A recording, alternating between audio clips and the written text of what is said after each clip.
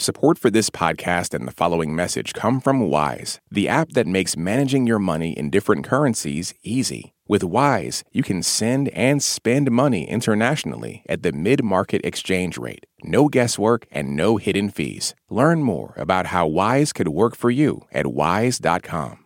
At least 34 people are dead after Russian missiles struck 2 apartment blocks in a town in Ukraine's Donetsk province this week. Russia has intensified its attacks in the east as it tries to consolidate control over the entire Donbas region.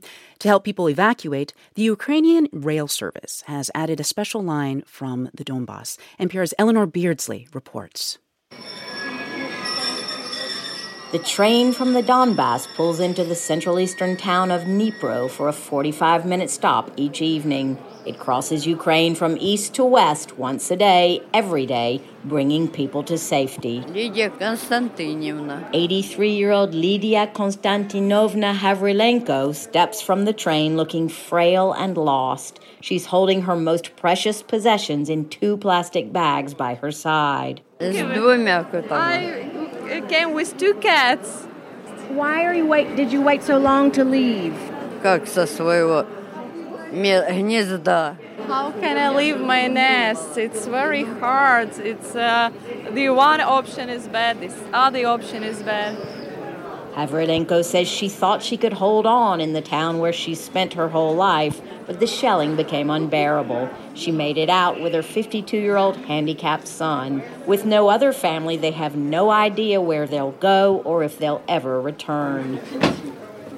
The sweltering train is packed with mothers, children, and elderly people. Hello.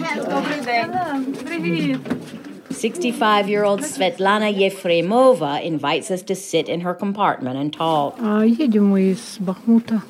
She fled shelling in her town of Bakhmut with her daughter and 5 grandkids. They're heading to family in central Ukraine. Even though there's been a frozen conflict in the east for the last 8 years, she said she never thought it would break into full-scale war. No, of course not. And even when there were talks about war, I laughed and I said, what? War with Russia? It is impossible. And now I'm angry with myself. Я бы сказала, что мы жили нормально, и была у нас свобода, и были дети счастливы. А теперь мы бежим со своих домов. She says before they lived a normal life. They had freedom and their children were happy. But in 2014, Russian President Vladimir Putin began to exploit divisions over the pro-democracy Maidan revolution in Kyiv. Putin took Crimea from Ukraine and stirred up Russian separatist sentiment in the Donbas. Yefremova says Russian TV propaganda was like poison. She says many people in her town still believe it despite what's happening to them. Верят всей русской пропаганде. It is impossible to say anything for them. They really believe that Russian soldiers don't shell, don't shoot, don't kill. But I say them you have eyes, you have ears. Keeping order on the platform, railway worker Valery Garbachuk says there were always divisions between Western and Eastern Ukrainians, but this war has brought the country together. When the train arrives in Lviv, locals come out to greet passengers with hot dumplings. And all along the 24-hour, 750-mile trip, Garbachuk tries to reassure them. Yeah,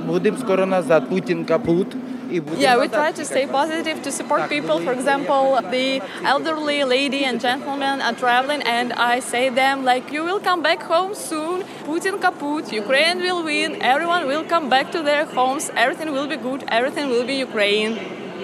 78-year-old Vladimir Bikitko describes what's happening in his town of Sloviansk. И днем, и ночью, и утром. They're bombing all the time, in the afternoon, at night, in the morning. Бомбят. He says all this is Ukraine's fault, too. Дал Путин после 2014 года. Putin gave us ample warning, he says, and we should have been ready for this invasion. Bikitko says Russia will never stop bullying Ukraine until Putin and all those bastards in the Kremlin are killed. Eleanor Beardsley, NPR News, Dnipro, Ukraine. Support for NPR and the following message come from Donbas. Donbas makes absurdly soft socks, underwear, and T-shirts. And for every item you purchase, Donbas donates another to someone facing homelessness. Get 20% off your first purchase at bombas.com/NPR and use code NPR. This message comes from NPR sponsor HubSpot. Imagine growing a business with high-quality leads, fast-closing deals, wildly happy customers, and more benchmark-breaking quarters. It's not a miracle. It's HubSpot. Visit HubSpot.com to get started today. On NPR's Throughline. We cannot function for 24 hours without cobalt because it's in our smartphone, our tablet, our laptop. And as a consequence, the lives of the people living in that part of the Congo descended into just a catastrophe. Find NPR's Throughline wherever you get your podcasts.